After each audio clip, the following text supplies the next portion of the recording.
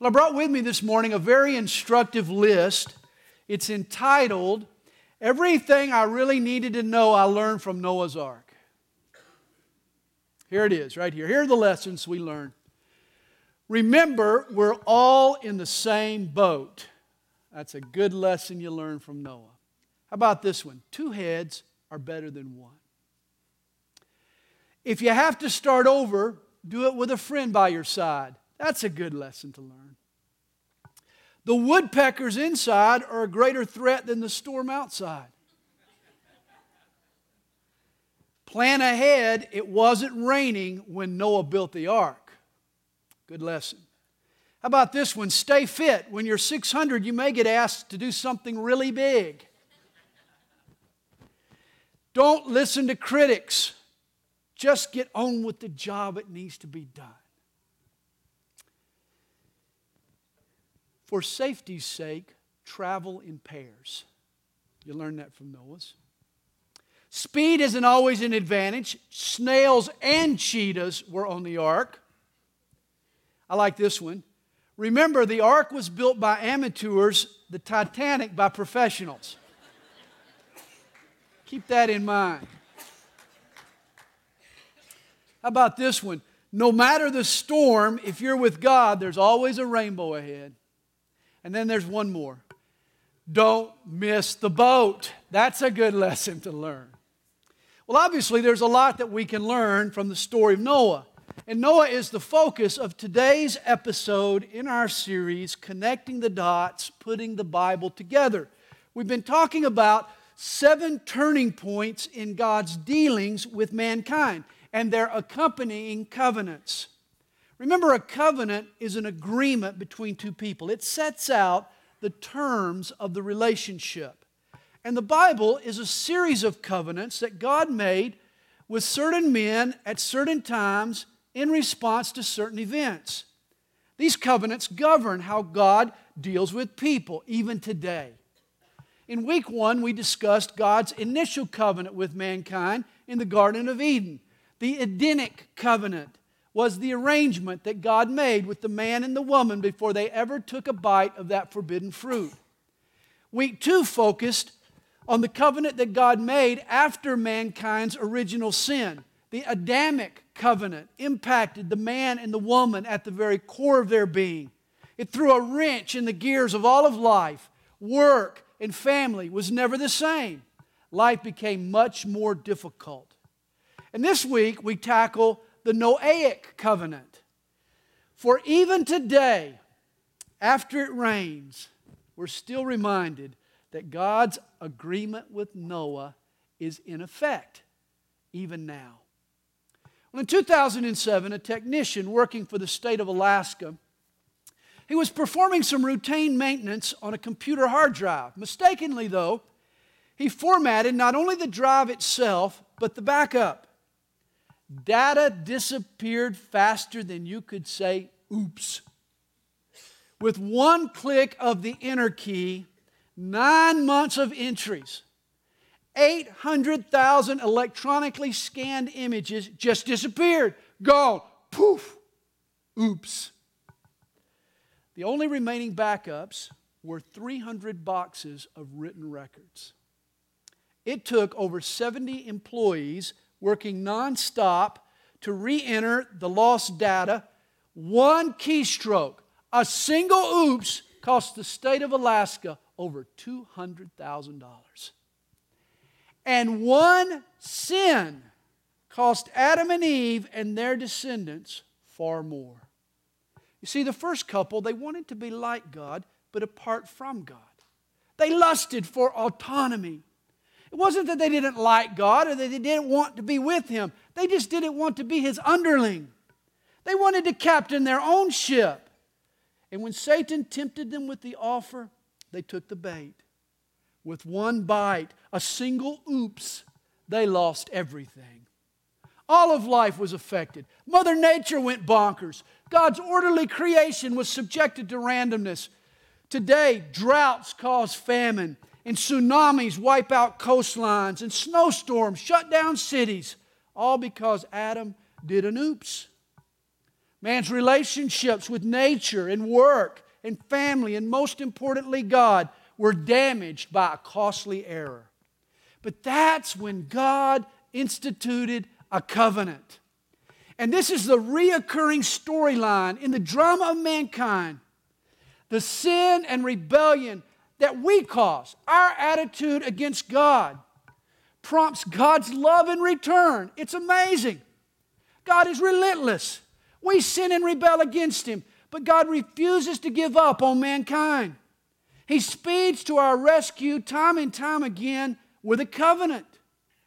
God reestablishes terms under which He and man can renew their relationship. You know, it's interesting. As soon as Adam and Eve sinned and poisoned their descendants, God came to them with a covenant. He responded with the promise of a Savior. Genesis 3, verse 15 is called the Proto-Evangelium, or the first gospel. God says to the serpent there in the Garden of Eden, "And I will put enmity between you and the woman, and between your seed and her seed. He shall bruise your head, and you shall bruise his heel."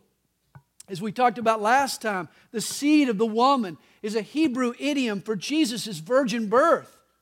Here, God predicts that Jesus will ultimately triumph over Satan. Remember the war that rages between God and Satan. God created the angels to be guardians or servants to men. Though we were created a little lower in stature than the angels, we were destined by God to rise above them in glory. Satan couldn't stand the thought of serving a creature that came from a clump of dust. And so he tried to stop creation. When he failed, he tried to spoil it by tempting Adam and Eve. And throughout history, Satan continues his assault. He wants to keep humanity in darkness. He carries an enmity or a hostility in his chest toward mankind. Ultimately, Genesis 3, verse 15, the first gospel, foreshadows the cross. You know, in any war, blows eventually get exchanged. Satan will inflict Jesus with a heel bruise, with a minor wound. That happened on the cross. But in return, Jesus leveled a crippling blow. He crushed the serpent's head. Jesus got the knockout punch. He axed the authority of Satan on the cross. But here's what's amazing. God's promise of a Savior arrives on the very eve of Satan's first victory. Satan is flush with his first victory. The tempter has deceived Eve and led Adam astray. And God takes it all in stride. Oh, He's not pleased, but He doesn't panic. There's no hand-wringing or nervous pacing in heaven. God is always in the know and always in control. He had a covenant for just this situation. Genesis 3 even concedes that this won't be Satan's last hurrah. Before his crushing comes, he'll inflict some minor injuries. He'll bruise a heel or two. Here's the point. God expected the fall of man and the suffering of Jesus and the damage done by sin and Satan. Revelation 13 verse 8 proves as much. It calls Jesus the Lamb slain from the foundation of the world.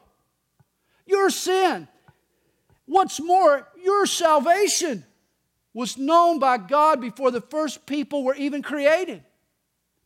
Like a parent teaching a baby to walk, God knew that there would be some spills along the way, that falls are part of the process. Here's where I'm going this morning. Apparently, God's master plan assumes that sin will invade His perfect world and contaminate His creation. God isn't caught off guard by these things. Evidently, God wanted us to experience a world gone haywire. He's never responsible for our sin, but He takes advantage of it, and He's using it to accomplish His purposes. You see, God's intention was never to simply restore man to what sin had lost.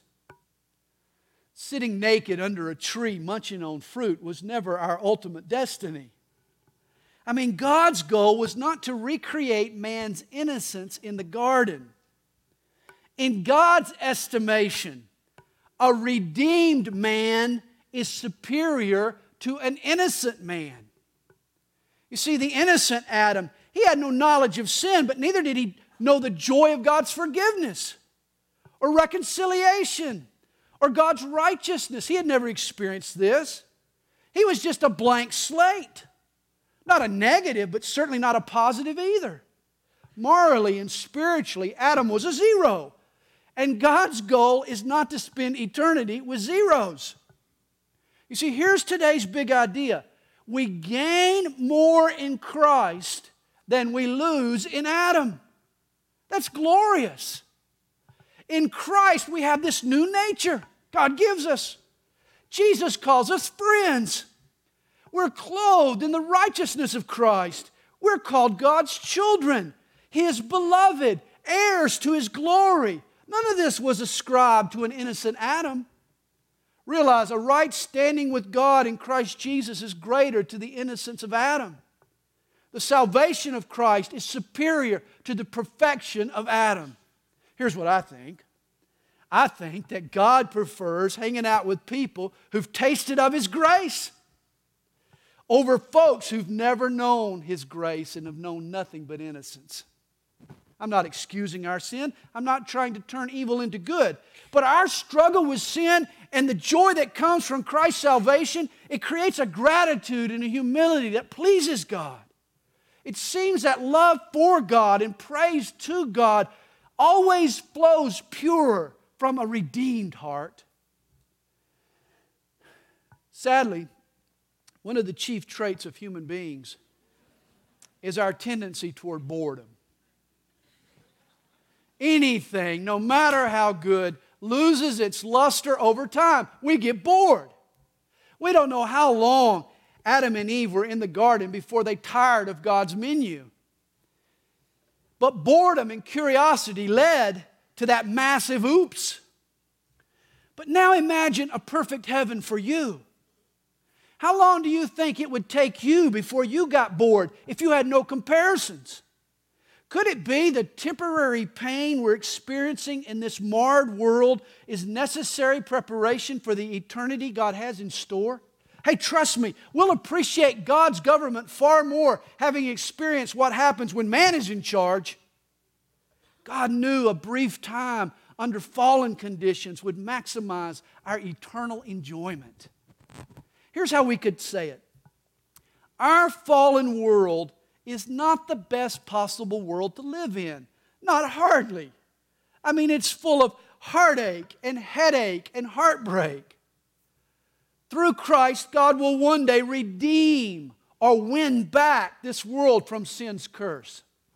But God in His wisdom sees that this fallen world, He sees this fallen world not as the best possible world, but as the best possible way to the best possible world. In other words, living in a scarred world, a sin-scarred world, is what's preparing us now for glory. In God's estimation, a world that has known sin and its consequences, yet been redeemed from it, is better than a world of innocence. This is why from the very outset, God made a covenant with Adam and Eve. A promise to redeem us. The seed of the woman would be our Savior. And that's why when Eve births the first child born to human parents, she names him Cain. It means, I have him. She thought she'd gotten the promise. She's quoted in Genesis 4, verse 1, I have acquired a man from the Lord. One translation renders it, I have gotten a man, even Jehovah. Eve assumes that her son is God's promised Savior. And this is understandable. Certainly she was expectant. I mean, she's living now outside the garden. She's just experienced the labor pains that God warned her about. She's longing to be redeemed from the pain all around her. She hopes that Cain is her answer. Here's an old riddle. What were Adam and Eve doing after God expelled them from the garden? And the answer? They were raising Cain. That's what they were doing. And that's all it took to shatter Eve's illusion. I mean, as soon as she got her baby home from the hospital, she realized that like all babies, he was self-willed. Cain threw temper tantrums and told lies and got jealous and pouted when he didn't get his way. I mean, Cain was born as self-centered as Adam and Eve had become.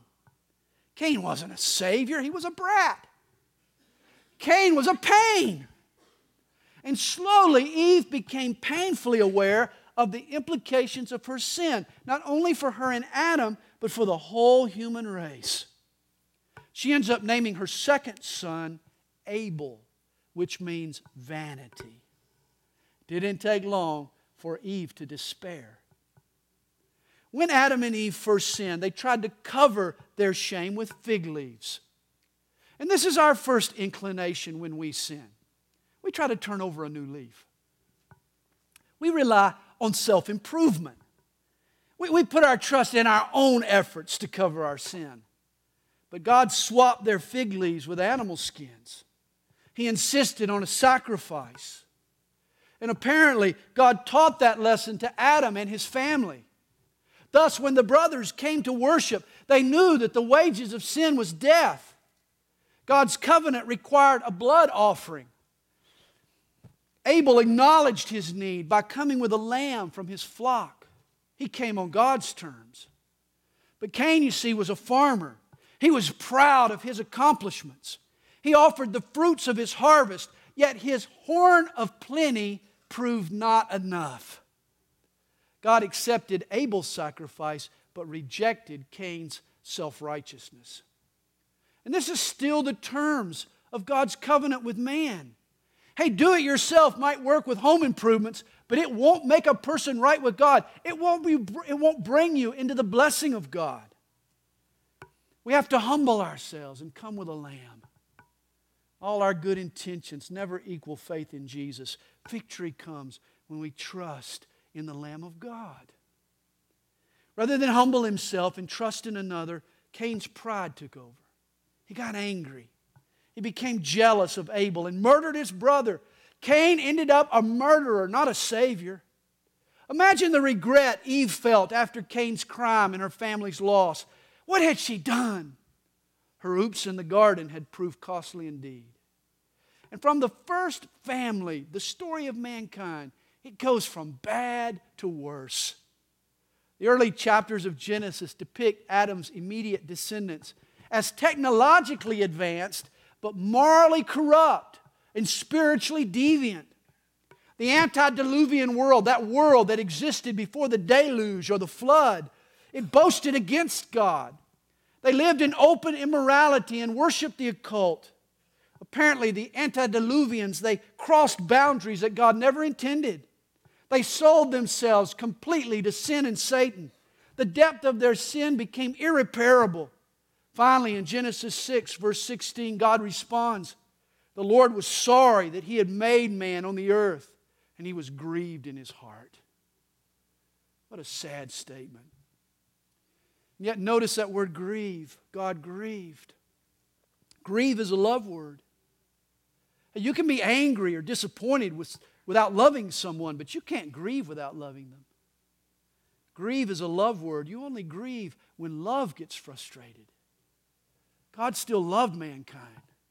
And in order to preserve the human race, He wiped out the antediluvian corruption, and He started over with one man and his family. Enter Noah. As we said, everything I really needed to know in life, I learned from Noah. And the biggest lesson we glean is found in Genesis chapter 6, verse 8. I mean, while the world is going to hell in a handbasket, we're told Noah found grace in the eyes of the Lord. He found grace. He didn't try Cain's approach and come to God on his own merit. No, he relied on God's mercies. And because of Noah's faith, God chose to enter into a covenant with him. God told Noah to build a big boat, a boat of gopher wood. Prepare for at least 2 of every animal species. Stock up on Dramamine, get a tin can for the termites, and hold off on that fly swatter. Well, maybe not all of that. I doubt if he had any Dramamine. But he did build a boat. Noah and his family, they were obedient. And when the day came to enter the ark, guess who shut the door behind them? Genesis 7 verse 16 tells us, the Lord shut him in. Again, God was in charge. He sealed that door up tight with love. And then it rained and rained and rained for 40 days and for 40 nights. Technically, underground aquifers spewed water upwards, while a collapsing bank of clouds caused water to fall downwards. It was a true deluge. And it didn't matter how talented a swimmer you were. You got to understand this. It didn't matter how hard you trained. Did you know every Olympian drowned in the water? Even if Michael Phelps had been in the water, he still would have gone under as well. I mean, the only people to survive the flood waters were those who trusted in God's salvation and got on board with His plan. This is what covenants are about. They're about us getting on board with God's plan. Well, when Noah exited the ark, he stepped out into a very, very different world. 2 Peter 3 verse 6 comments, the world that then existed perished. I mean, it was a different world. Before the flood, the topography was flat and the climate was mild and the conditions were safe.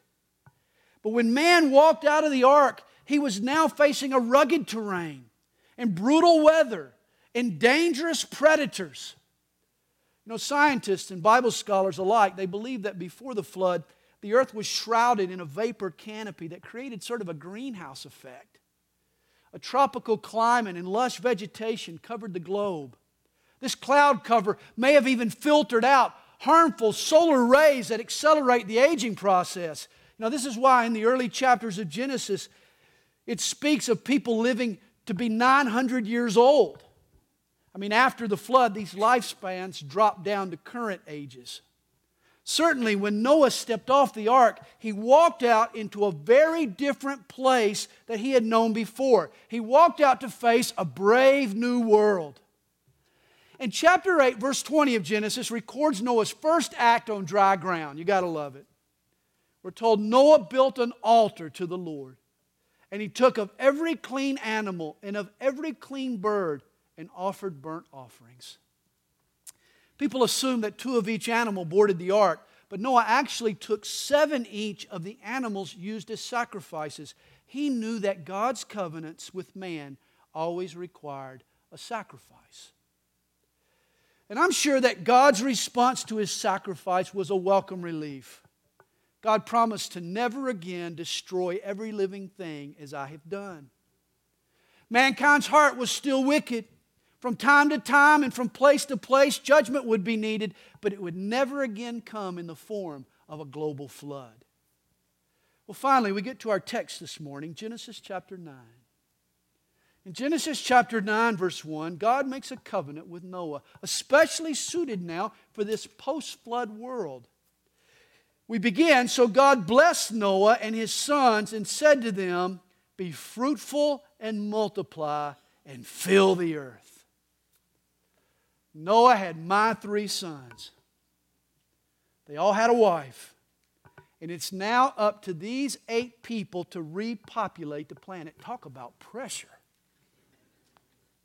My, oh my. And I know how this went down. I mean, the guys got real excited. The wives weren't quite so sure. It's interesting. Take population trends over the last century and extrapolate them back 4,500 years, and you end up with a world population of 8 people. Your great-grandpa was either Shem, Ham, or Japheth, one of Noah's sons. Now notice verse 2. The fear of you and the dread of you shall be on every beast of the earth, on every bird of the air, on all that move on the earth, and on all the fish of the sea. They are given into your hand. Every moving thing that lives shall be food for you. I have given you all things, even as the green herbs. Now this is a strategic covenant. This should excite you about the Noahic covenant, especially with the Super Bowl coming up tonight. This is the covenant where God sanctions the enjoyment of bacon and burgers and steak and shrimp and chicken wings and bratwurst and sausage pizza and all the good things we enjoy at our Super Bowl parties. I mean, prior to the flood, humans were vegetarians. But afterwards, God adds meat to man's diet. You need to realize there's nothing Christian about vegetarian. Now, if you're a vegetarian, that's fine. You know, God bless you, that's more meat for me. But there's nothing Christian about being vegetarian. Just know that. The God of the Bible blesses Big Macs and barbecue pork, man. He added meat to man's diet. Evidently, post-flood conditions required an extra source of protein. And now that animals become a food source for man, God instills within the animal kingdom a fear of humans. Notice verse 2, it calls it a fear or a dread. This was God's way of sort of evening up the score, protecting the animals. I mean, imagine a hunter coaxing little Bambi out of the woods with a few sugar cubes and then getting him out in the open and then opening fire on him, Bam! That's not fair. God had to place hostility between the animals and the humans, or it would have given an unfair advantage to the meat-hungry humans. Of course, Noah looked at this as an unfair advantage for the animals. This created a radical new world for Noah and his descendants. On board the ark, gators and grizzlies had literally eaten out of his hand.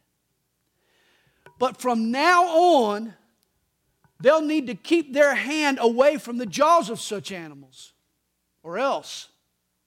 You see, overnight, all of Noah's furry friends turned into natural predators.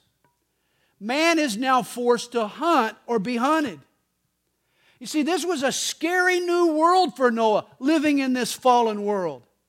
After the flood, every time the bushes rustled, he wondered if he was being stalked. Danger now loomed everywhere. Verse 5 anticipates this hostility between man and animal. He says, "Surely for your lifeblood I will demand a reckoning. From the hand of every beast I will require it, and from the hand of man." Now, all of life comes from God. And all of life is a gift from God. But in contrast to our modern values, the values of our modern culture today, which have really gone astray, we've really lost our bearings. But in contrast to our modern world, all of life is not created equal. You need to know that. Not in the eyes of God. It all comes from God, but it's not all equal. For man alone is made in God's image. Not plants, not animals. Now, I'm not advocating the cruelty to either, but the life of a dog or the life of an old oak tree isn't on the same level as human life and shouldn't get the same protections. If I cut down an old oak tree for firewood to warm my family, that's great. My family trumps the life of that oak tree. Human life comes first. If a dog bites a man, it's the dog that needs to get put down, not the man.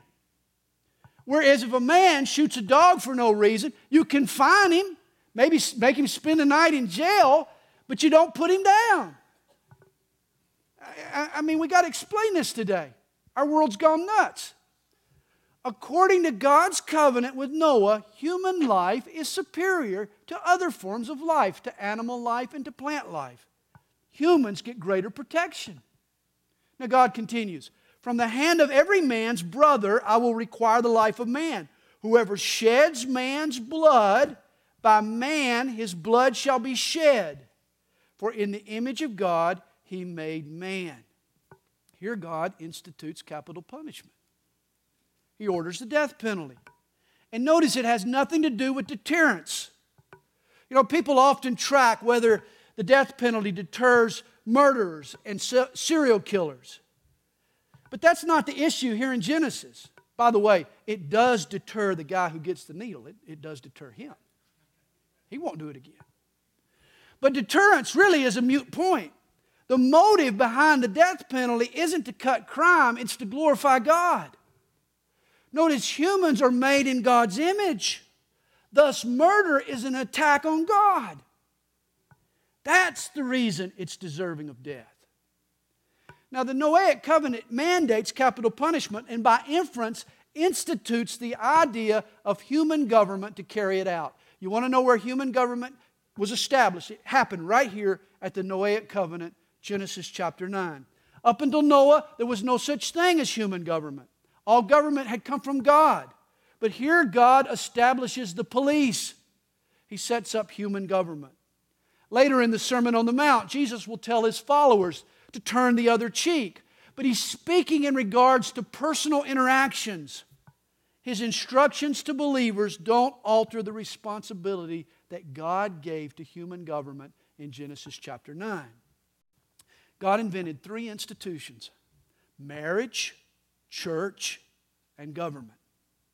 Now, God goes on in the next few verses to clarify that His covenant with Noah isn't just with Noah, but it's with his descendants and all living creatures. He'll never destroy the earth with water again. And He even offers a sign. In verse 13, God tells us, I set my rainbow in the cloud, and it shall be for the sign of the covenant between me and the earth.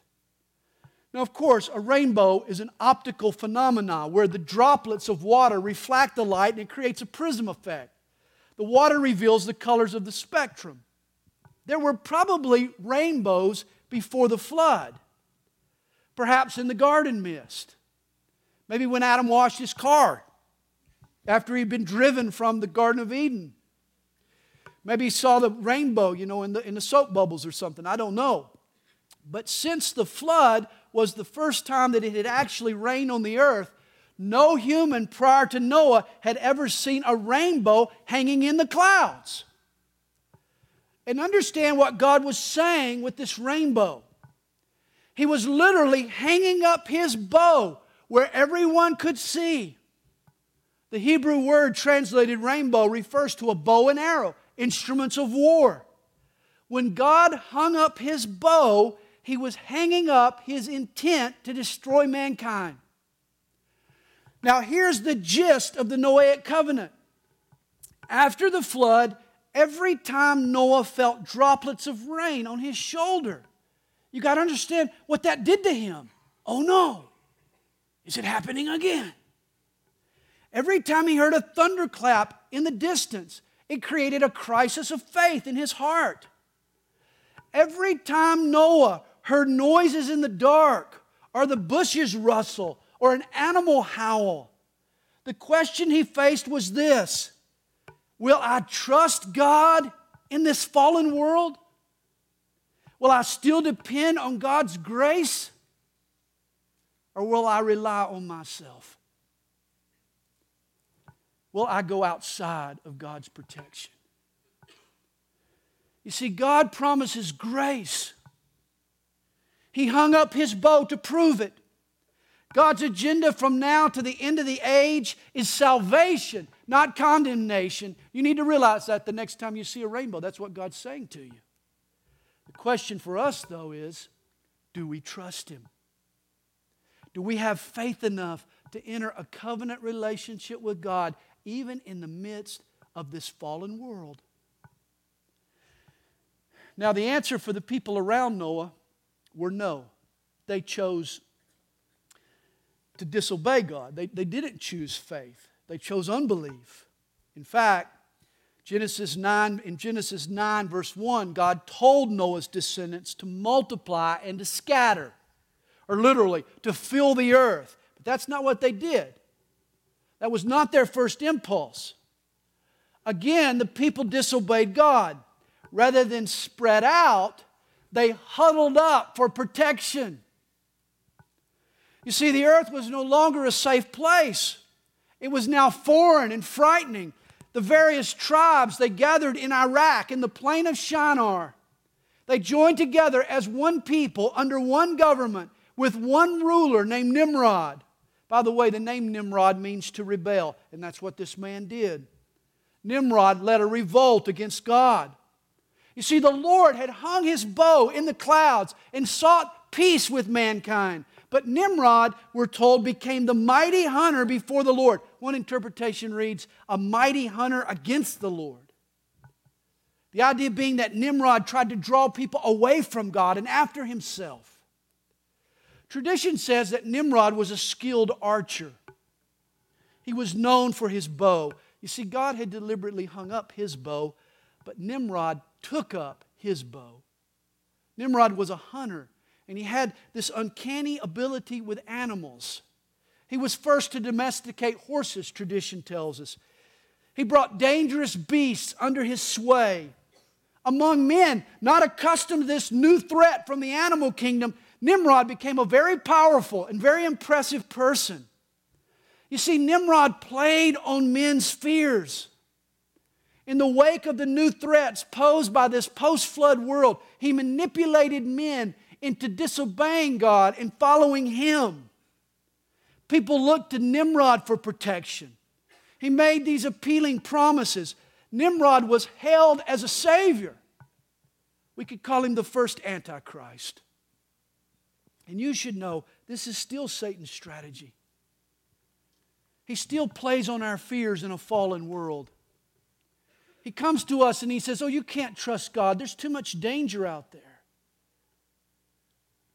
You know, if God really could protect you, why has He allowed these things to happen in your life? He surrounds us by fear, and He manipulates us, and He draws us after Himself through fear. This is still Satan's strategy. According to Genesis chapter 11, Nimrod builds a tower to the heavens. But it's not for God's glory. We're told it was to make a name for himself. We're told in verse 3 of chapter 11, they used brick for stone and asphalt for mortar. And this is very important. This word asphalt, ancient asphalt, it was a waterproofing material. When the mother of Moses made the little basket and put him in the water, it says she covered it with pitch or with asphalt, same word. She made it waterproof. It's a waterproofing material. So here's what Nimrod does. He constructs a huge waterproof skyscraper in the middle of the desert. Now let me ask, why would anyone in their right mind build a watertight tower in an arid place in the middle of the desert? Think about it. There's only one reason. Nimrod didn't trust God and His rainbow. Nimrod was resentful. He didn't believe that a redeemed man was better than an innocent man. He didn't trust in God's covenant. He knew best. And so he said, he spread the lie. You can't trust God. You can't have faith in God. Played on men's fears to get them to follow him. And you know what? You know some Nimrods. I know some Nimrods. There's still people in this world taking shots at God, blaming God, accusing God. Rather than faith, they blame their problems on God. In essence, Nimrod calls God a liar. Oh, he will be the Savior who'll deliver humanity from that cruel tyrant who flooded the earth with water. Nimrod makes God out to be the bad guy and him out to be the good guy. The Jewish Talmud says of Nimrod, he wanted to wage war against God. Here's another battle in that ongoing war. But Nimrod's war didn't last long. Genesis 11 describes how God came down to Babel and broke up his party. He confused the original language. And the breakdown in communication caused separation among men. It drove men apart. And it scattered the people as God had intended in the first place. And once again, God responded with a covenant. He always does. But here's the twist. No longer will God try to reach mankind as a whole. He'll choose a single family from mankind, from the mass of humanity, and He'll bring salvation through that single family. You see, in Genesis chapter 11, Satan orchestrates a worldwide rebellion by choosing a man, Nimrod, and a place, Babel, and a means, fear. But now in Genesis 12, God will counter that with a work of redemption. He establishes a fresh covenant, and God chooses a man. His name is Abraham. And a place, the land of Canaan. And a means known as faith. You see, in a real sense, your Bible is divided into two sections. And I'm not talking Old Testament and New Testament. You know, a better dividing line is between Genesis 11 and Genesis 12. I mean, from Genesis 1 through Genesis 11, God tries to establish a covenant with this Adams family. And that's a tough lot, those Adamses. Good grief, they're stubborn. They like to rebel. God tries to establish a covenant with all mankind. But again, they stiffen their necks. But now, from here until the end of your Bible, God is going to work primarily through one family to redeem the world, the family of Abraham. Next week, we're going to tackle the granddaddy of all God's covenants, the covenant from which the rest of them stem, the Abrahamic covenant. But the question for us today is, will we trust in God's grace? Will we live by faith in a fearful, scary place? Hey, God hung up His bow. Will you hang up yours?